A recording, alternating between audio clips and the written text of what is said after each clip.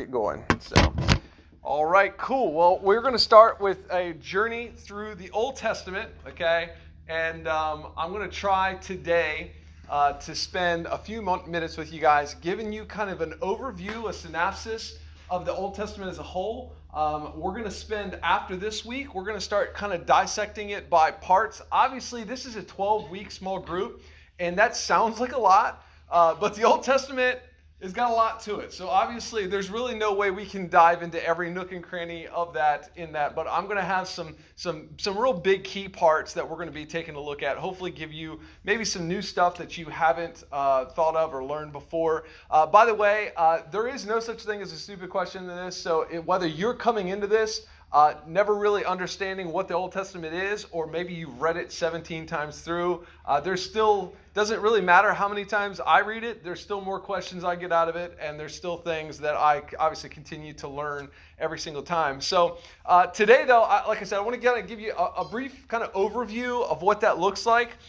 Really, so the Old Testament is made up of Hebrew scripture, okay? So at the first part, if you were to open your Bibles, if you had a paper Bible, or if you were to open your YouVersion app and kind of look through, obviously it's going to list you off all scripture there. If you were to take a look at the beginning of the Old Testament, we all know starts at what? Genesis. Very good. You got to. Everybody gets a gold star for tonight. Okay. So as you start out, you look at Genesis. Well, the first 5 books of the Bible would be the Pentateuch. Okay. Also sometimes called the Torah. Sometimes people kind of mistakenly consider the Torah to be all of the Old Testament. It's actually really not. It's really just kind of the beginning parts. But it's really the first 5 books. And if you actually read, especially if you got like one of those old school, like real thick King James ones, you know, and you'll open it to Genesis and you get the dust flies everywhere when you open it, you know, but when you open that, a lot of times at the top, it'll actually talk about it being the books of Moses. And so the books of Moses is kind of one of the given titles to the beginning of it. It's basically thought that Moses received all of this when he was on Mount Sinai. It includes all the biblical laws that come with Judaism. And so really one of the things that's kind of interesting about the Old Testament, especially when it relates to Christianity, right, is that Christianity actually takes the sacred writing of another religion, which is really not necessarily another religion. It's still technically kind of tied to us, but it's really another religion, and we've actually made it the first part of our scripture. And so you really don't find that very many other places. There are a couple, some that we would consider cults, and some others that we would consider like Gnostics that would pull from lots of different areas that would maybe pull some scriptures and stuff like that together. But it's kind of unique in that. So we also know that we've got the first 5 books, which is the Torah, the Pentateuch. Okay. Then we also have the Navi, okay, which would actually be the books of the prophets. Then after that, we have it broke down into the Keturim, which is the writings, which would be like Psalms, Job, Proverbs, and then all together, though, when you put them all together in Hebrew scripture, it's called the Tanakh, okay? Everybody say the Tanakh? Okay, look at that. You're learning Hebrew. You didn't even know it, okay?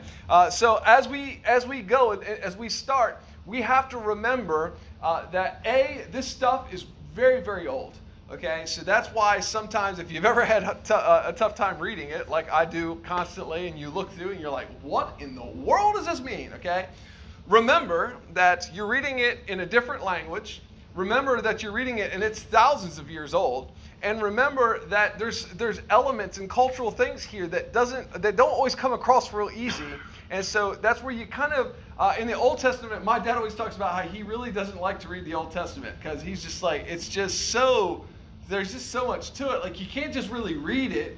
You got to, like, read it. And then you got to go study and figure out what in the world the stuff is you're reading and what it means. And so for us, it actually is this interesting concept because really the Old Testament for us as Christians, right, or who have a Christian worldview, right, for us, it actually gives witness to, it predicts the coming Messiah, which is Jesus Christ.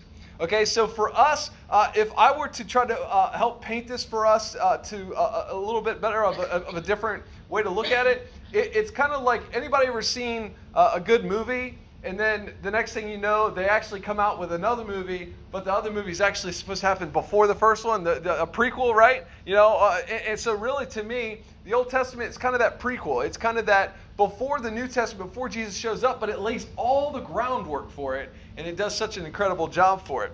So, does anybody got a Bible or YouVersion app that can read something for me really quickly? It's actually in the New Testament. I know you got confused because you said we're in the Old Testament. Can we go to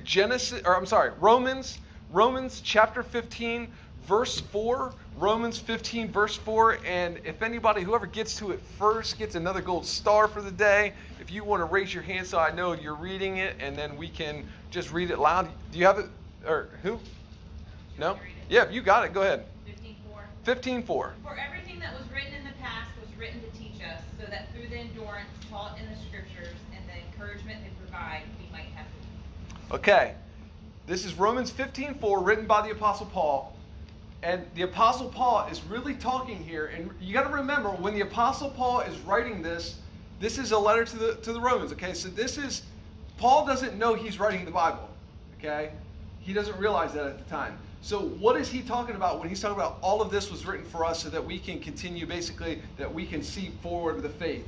He's talking about the Old Testament. He's talking about the original Scripture. And so he's saying that, listen, all of this was put together for us to be able to use so that we could ultimately have hope. That's what he says at the end. All of this, what is all of it for? All of it is to give us hope. And so we start, right? If we were to start and we were actually to take a look back and we were to look in Genesis, obviously many of us know Genesis, and maybe some of us are smart enough, we've even read the first verse enough to know that it starts in the beginning, right? Now you're like, yeah, I got the Bible down in the beginning. And so we realize that in Genesis we see creation, we see God creates man and woman, we see that he creates them in righteousness. In other words, when they're created in righteousness, you know what that ultimately means? That ultimately means that they are right with God, okay? That there's no sin, that there's nothing going on, there's no sin in the world. So everybody is right with the world, and they walked in holiness. So one of the incredible things that you probably remember if you went to Sunday school back in the day and you had the felt board, everybody remembers the felt board, and you had a little Adam and Eve, of course, always had to have little fig leaves covering up, right? Because by the time you get to the felt board, Adam and Eve, they've already sinned, right?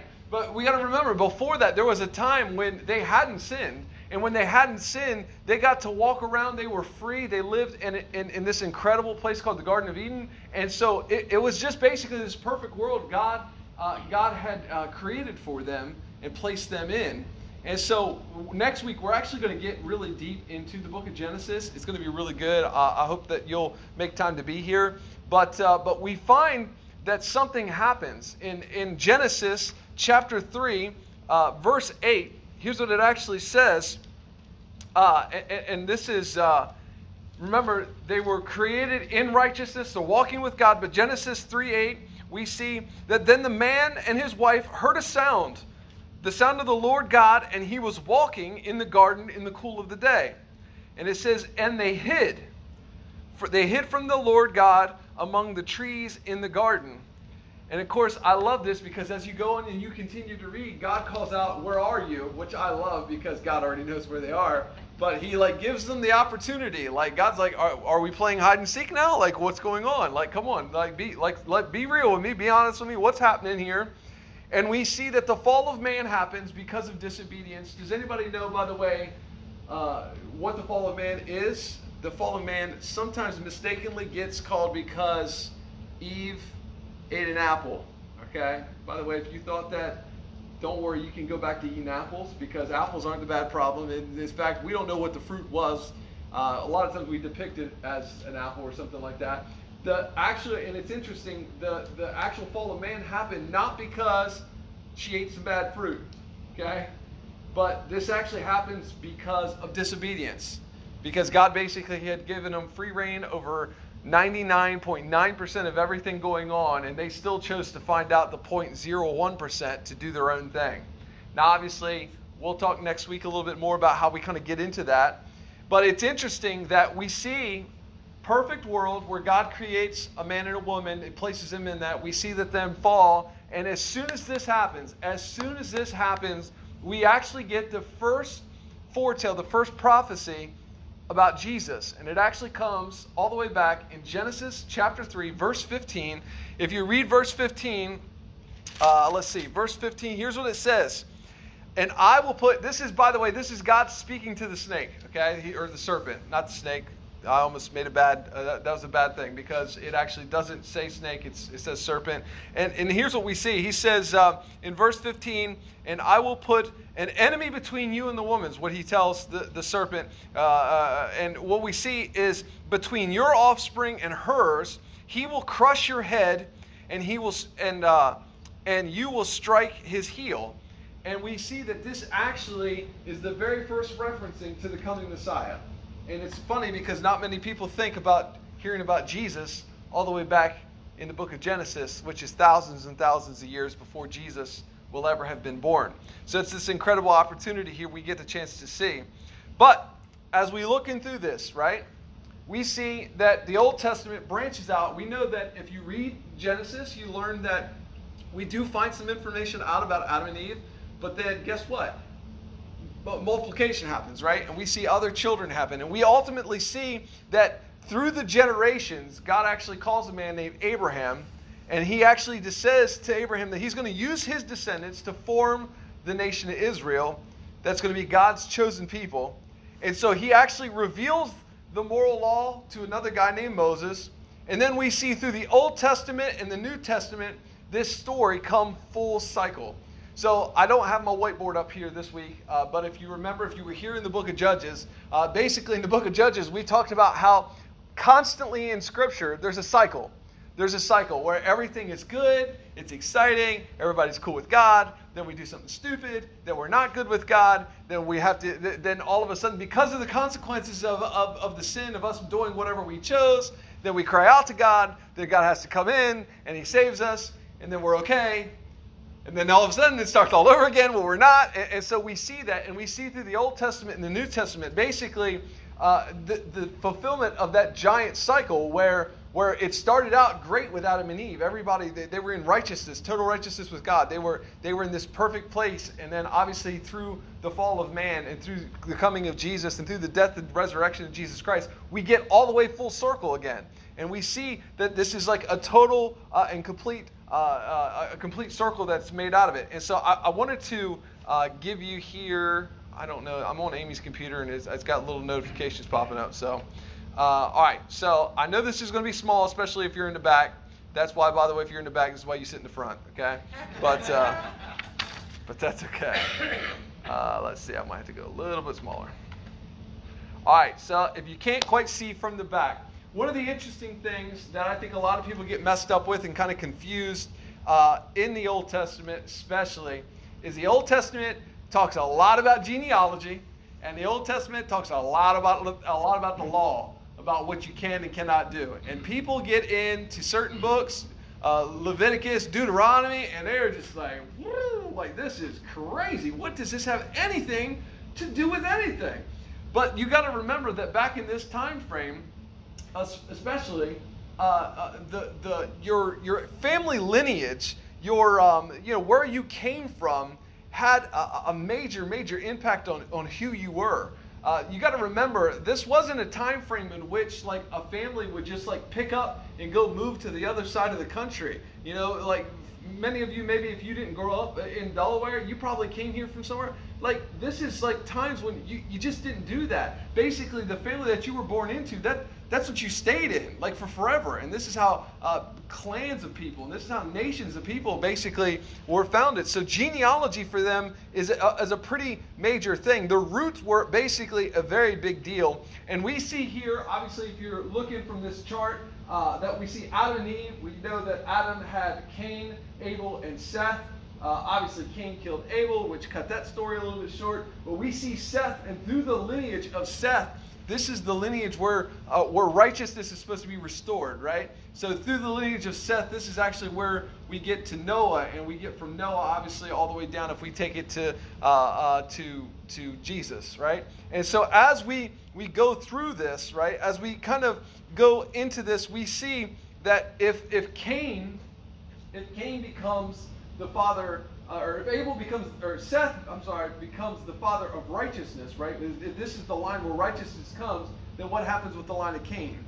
It's where unrighteousness comes, right? And you see splits. And every time you see this through Noah, you see one that continues through righteousness, and you see a split that happens where you get people that have the same choices that you and I have. The choices that we're either going to follow God or we're not going to follow God. And they make those choices and they get planned out. The interesting thing, I'm by the way, I don't claim to be any sort of scientist, okay? So make sure that you understand that from the very beginning. I also don't claim to be a theologian either, so I don't know what that means. But for me, one of the things that's actually interesting is to get into a little bit of scientific research on this. Sometimes it starts getting into DNA sequencing and genomes, which gets way over my head real quick. But I actually found that it's interesting that, and we'll talk about this a little bit again next week, that, obviously we know that if Adam and Eve had Cain, Abel, and Seth, how many of you know that they had to have more children? Okay, because those numbers don't add up, all right? And so we know that obviously they had to have more children. We don't really know how many. We'll talk a little bit again about that next week. But I think it's interesting that I found, in doing some research, I found like a New York Times article that basically claims that, I think this was from back in like the early 2000s when they were really starting to unpack what it is for people's DNA, that they estimate that there was actually 10 Adams and 18 Eves. And then you say, well, what does that mean? In other words, they're saying that all of the population, all 7 billion people that lived on planet Earth, can all basically come from one of 10 men or 18 women. How many of you know that that's some pretty incredible thinking to think that they can figure out that they can actually work back and find out that it's not, and again, excuse my somewhat scientific ignorance here, but it's not from multiple pockets of stuff. It actually boils down to a very select handful of people that everybody's DNA and lineage can get traced from. That's a pretty incredible fact. We don't really talk about that much because that messes with a lot of other theories, which we'll get into. But here's an interesting thing too. I'm going to spend some time talking with you about certain theories, both scientific theories, some, but really a lot more theological theories about where certain things came from. I will try to paint them in as clear and unbiased picture as humanly possible, because my job tonight and every other night and every Sunday, my job is not to tell you what to think. Okay, I hope that you can do the research and look at this yourself. You pray and you seek God and you come up with good conclusions on what some of this is yourself. And some of it, honestly, you can have different opinions, and it doesn't matter, because as long as you're saved to Jesus Christ, we're all going to go to heaven at the same time. So it doesn't really, some of the stuff doesn't particularly matter. But one of the theories that I thought was interesting and that I've kind of done a little bit of digging in when it comes to how we got through genealogy, as far as how many of you know it's weird in the Old Testament, which we'll talk even more about in a second, but how it's weird how everybody in the early part of Genesis lived a really long time. Like, you ever looked at that and be like, how? Like, how did we get there? And so one of the interesting thoughts that has been proposed is what's called the theory of the human genome decay.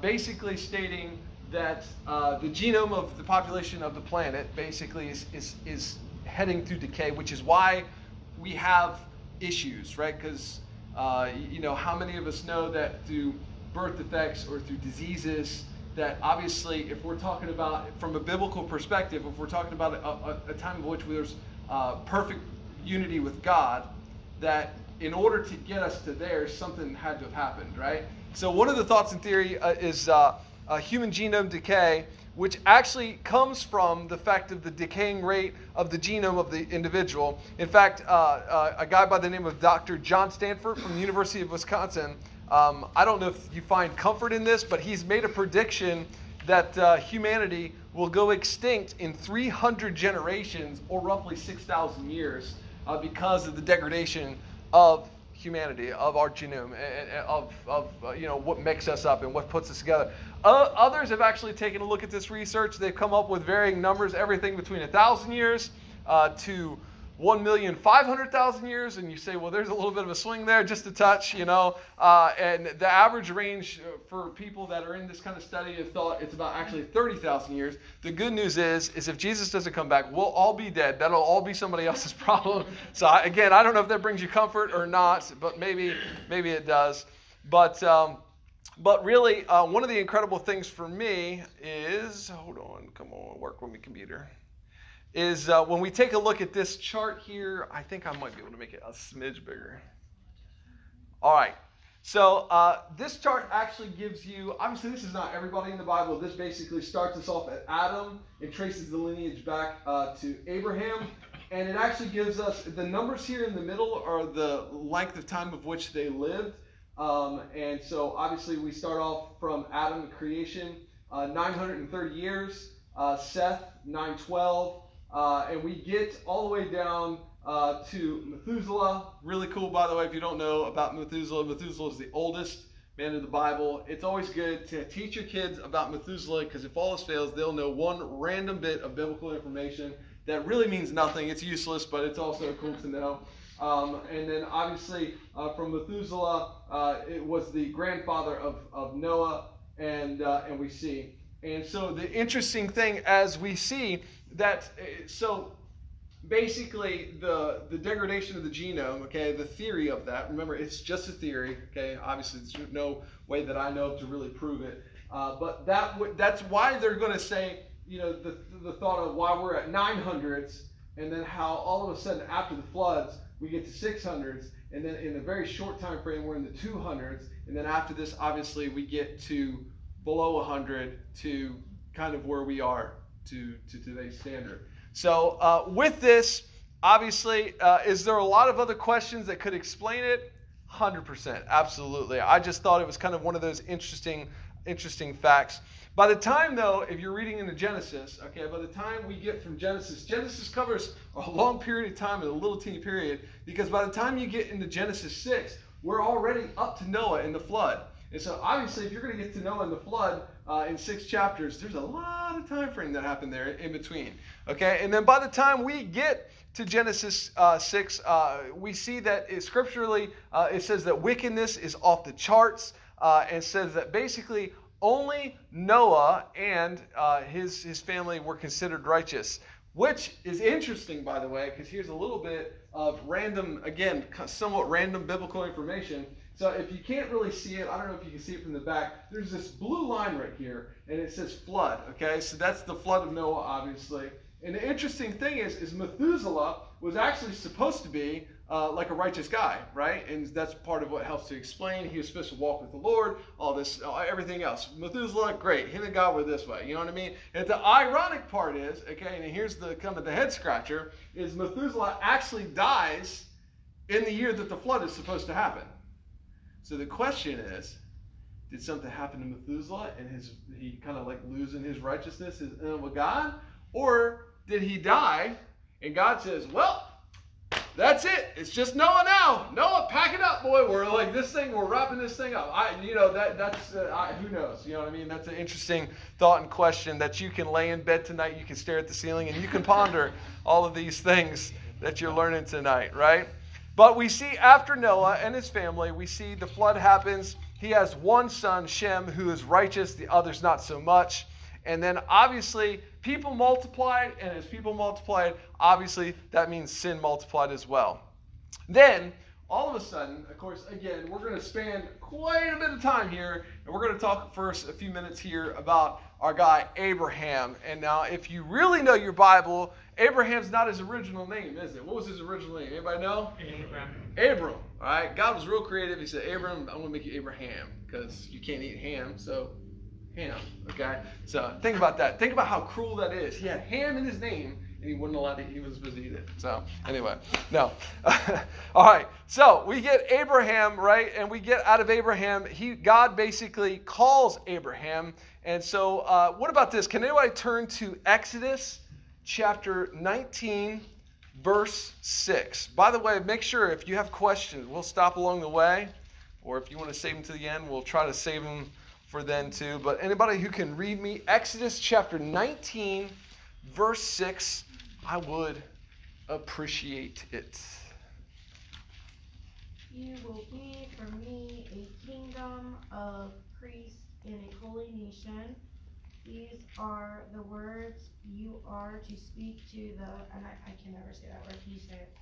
I don't have it in front of me. Israelites. Okay. I like to talk, I go home at night and try to say that word. Israelites? Never It's do okay. it twice. Just say Israel, if that helps. Yeah. But Sorry.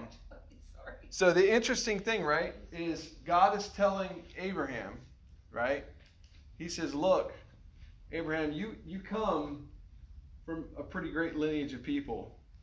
And this is where God, who already kind of has this plan, because remember, we talked about it in Genesis, where he's already said that he's gonna send a deliverer.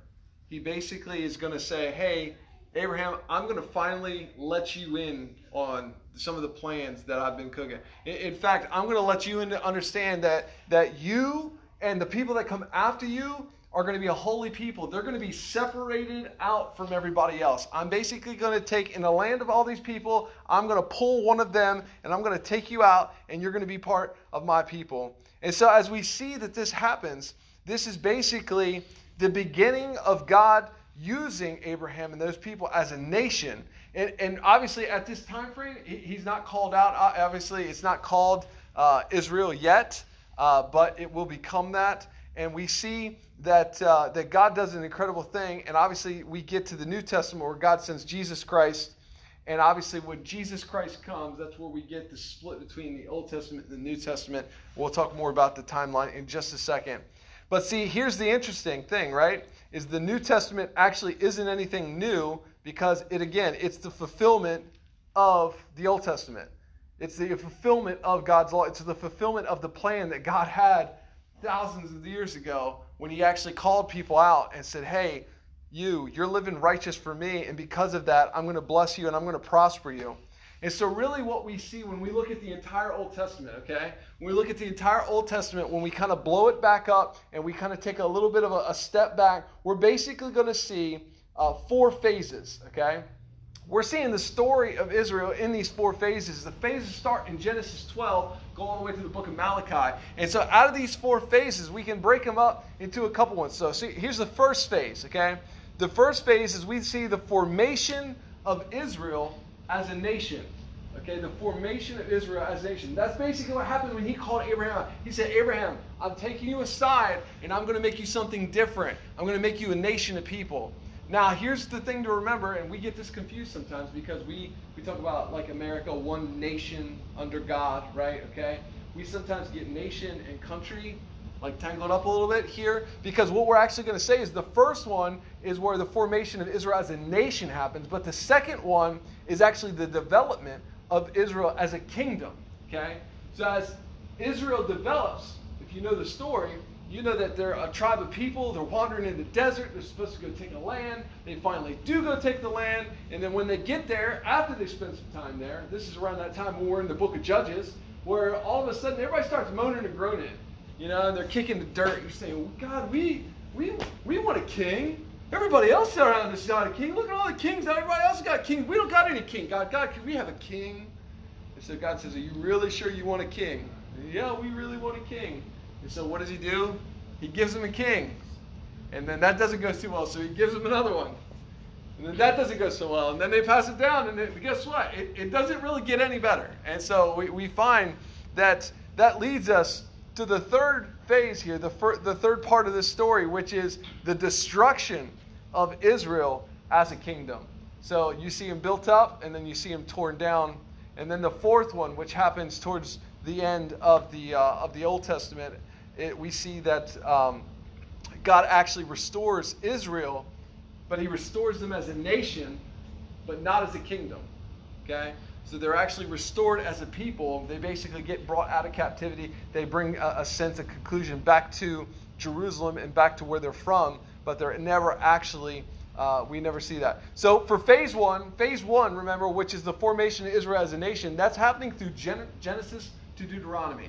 So in these books, this is where God actually is laying the groundwork. That's why, by the way, when you read all the list of the do's and the don'ts, that's God basically forming the foundation for what He's called His people and how He's called them to live differently than everybody else around them. And so to us, a lot of times, it's like, God, this doesn't make any sense. Like, why did you choose all of these things? Like, and some of them are pretty weird.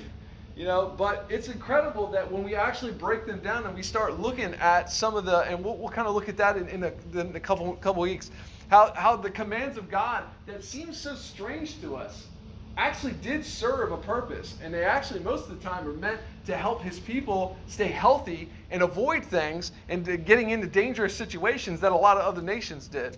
So then phase 2, we see the development of the kingdom. We see that from King Saul to Solomon. And then at the Solomon, of course, who I feel like sometimes Solomon, we like to lift Solomon up a little bit because a lot of times we talk about Solomon, he's the wisest king ever. He asked for wisdom from the Lord and the Lord granted it to him. Well, we always forget at the end of his life he kind of blew it.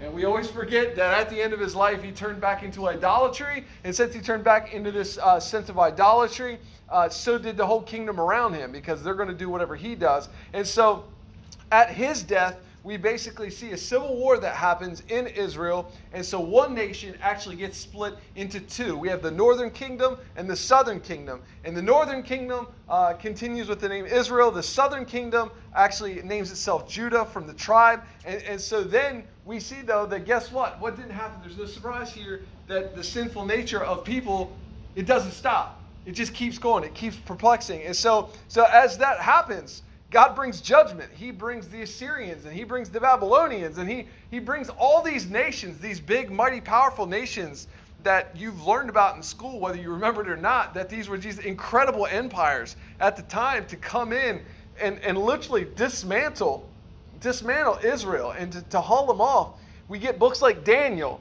where basically Daniel he was a really intelligent person, and so he gets sent off to be a part of another king's collection to use for his wisdom and his gifts and his talents. And so we see that as all this is happening, the dismantling of Israel. But then, and we see, by the way, just to give you an idea of the timeline of what were happening. So the northern kingdom, the northern kingdom fell to the Assyrians in the year 722 BC. So that's 722 years before Christ.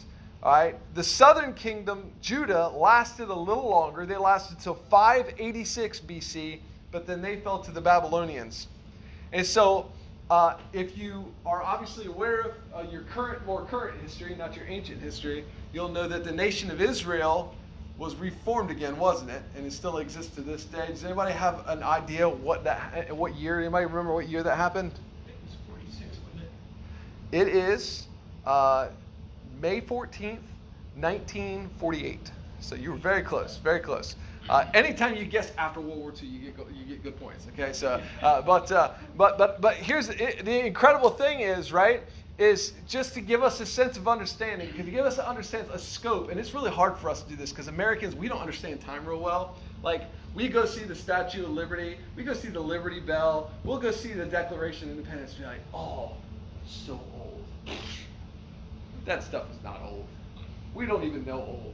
You know why? Because if you want to talk about old, let's talk about from when the southern kingdom, when Judah fell, to the reestablishment of Israel in 1948.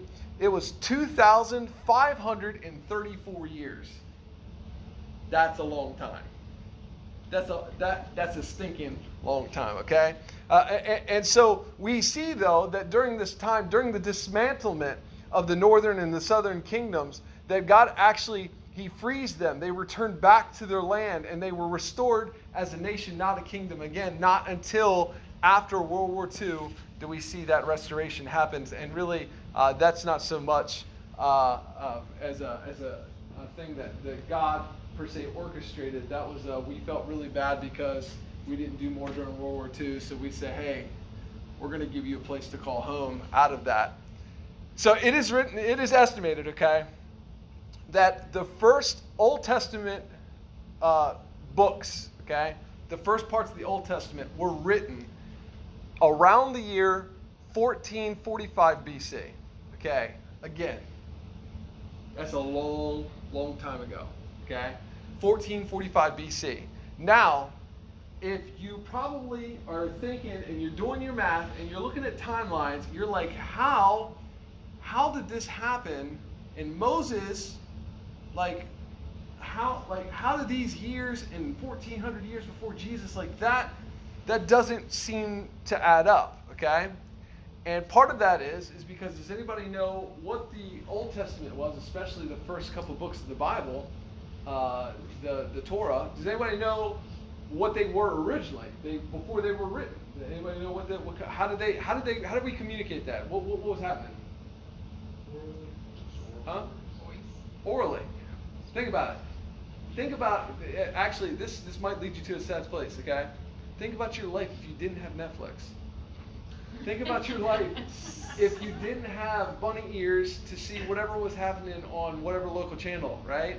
Think about your bunny ears. That's old school right there, isn't it? Yeah, before we all had that digital antenna, you know. But think about it. Think about all the time we spend now reading, all the time we spend now watching, all the time we spend listening.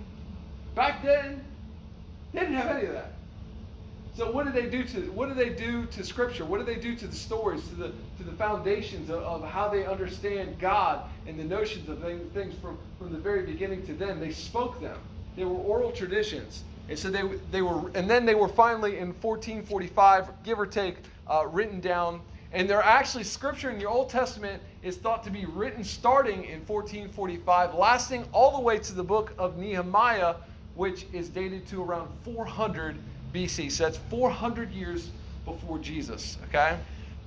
That means that just the written aspect covers more than 1,000 years of time frame. Again, we do really bad with time. We don't even understand, 1,000 years, we say that and we don't have really any good concept of when it was written. And to make it even more complicated, first parts to the New Testament didn't get wrote till somewhere around 50 AD. So you have literally almost 400 to 500 years before one book finishes and a new one actually is started. And so I wanted to give you an attempt. Okay, this is just an attempt. This is a stab at the dark to help us try to get a concept of understanding of the distance of time tonight. Okay, so how many of you remember Columbus sailed the ocean blue in 1492? That's right. Good. You didn't know you were going back into school. Okay, listen, to give you an understanding, that means Columbus, who none of us have any real we don't really know anything about him besides that little saying, right, do we? We don't know nothing about it. And here's the crazy part. That only happened 530 years ago. And you're like, yeah, but that's a long time. No, but we're talking about longer. Add another 500 years to that. That's the scope of time that we're talking. We're talking the scope of time. By the way, I went through and added this random piece of information. It's 126 popes. That's how long the time has been. Okay? All right? 126 popes is the same length of time. Okay? It's basically the same time as the nation of France was ever declared a kingdom. Okay? Not like the whole nation as we know it, but like the little teeny spot that started out and they called themselves the French. It's the same thing as about the same amount of time that Great Britain or England was known as a kingdom. That happened around the years 843 and 927. Okay? It's incredible to think that we're talking about in the Old Testament that this is covered in this length of time, and not to mention the fact that it's so incredibly accurate. Because back in the day, when this was transcribed, okay, when this was coming out, they didn't obviously have printing presses to go. They didn't get the copier to go hit copy, okay? They did it one letter at a time. One letter. Can you even fathom how slow that would be to copy the Old Testament one letter at a time?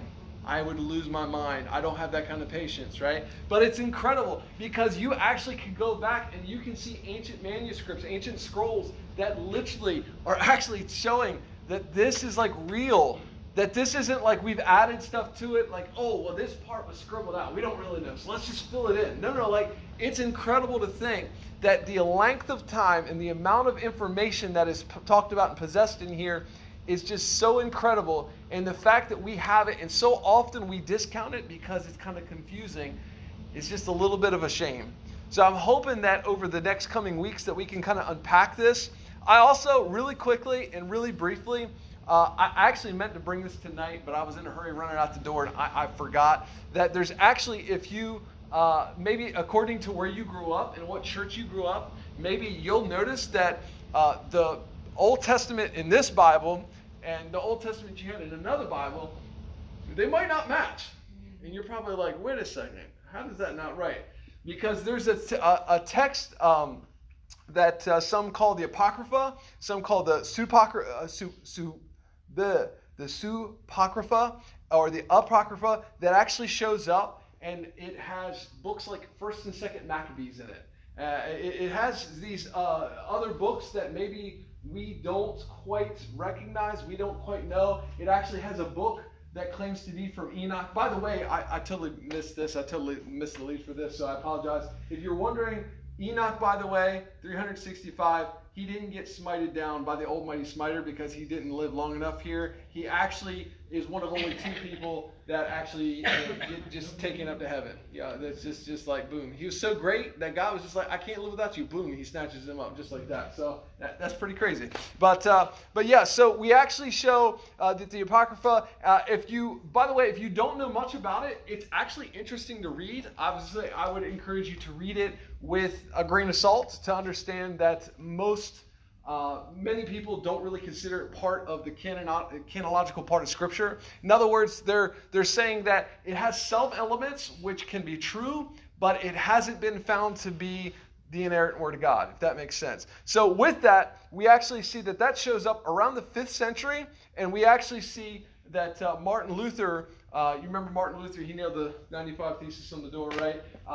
You actually find that Martin Luther is actually the one who decided that, because before then, a lot of times you would actually find these books in with the Old Testament. And he was just like, he was one of the ones that actually said, I think we need to pull these out. He still left them in the Bible, but he put them in a section all to themselves. Today, if you were to see Anglican or Lutheran, a Bible from Anglican or Lutherans, they a lot of times still will carry it. Catholics at the same time still carry it, or still carry it in some form or another. I'll try to make sure I remember next week. I have a little copy of it that I could bring in just so you can see. It's interesting. Like I said, it's got some interesting stories in it. And also, I think I had one more picture here that I was going to show you because, one of the interesting parts about your Bible, and a lot of people, maybe we don't understand this, we know Genesis starts at the beginning, right? In the beginning. And then somewhere along the way we get kind of confused, and the timeline gets confusing because you'll read books and somebody died before this, but then the next thing you know, they're still talking. And you're like, how, you just died. How can you still be talking? Because we have to recognize that the Bible is not put together in a chronological order, okay? It's put together in an order that is more like by genre almost, okay? So I actually have one here that's going to show you, maybe, my computer. Oh, seriously? That's even smaller than all the other ones. Okay, I'm going to try to make it bigger here. All right, I don't know if that's any bigger or any better. I don't know if I've blown it up too much. All right, so if we actually take a look from the chronological perspective, Job is actually thought to be the oldest written book of the Bible, okay? So, but it would be kind of weird if you started out your Bible with Job, wouldn't it? All of a sudden you'd be like, boy, this God of mine, I don't know if I like this guy. You know what I mean? Like, you'd have a whole lot of questions, right? So Job is actually thought to be one of the oldest books, but obviously we put it together, Genesis. Then you see, boy, I can't read that sideways. Then we see Leviticus around the same time as Exodus, Deuteronomy, and Numbers obviously kind of go together. Joshua, Judges, then Ruth. And we see, the actual last written book is actually Nehemiah. Like I said, Nehemiah is around 400 years before Christ. But for us, we don't put it together that way. So instead of looking like this, what it ultimately looks like is this. This is the Bible as you know it. So we obviously put together the first 5 books. We consider that the law.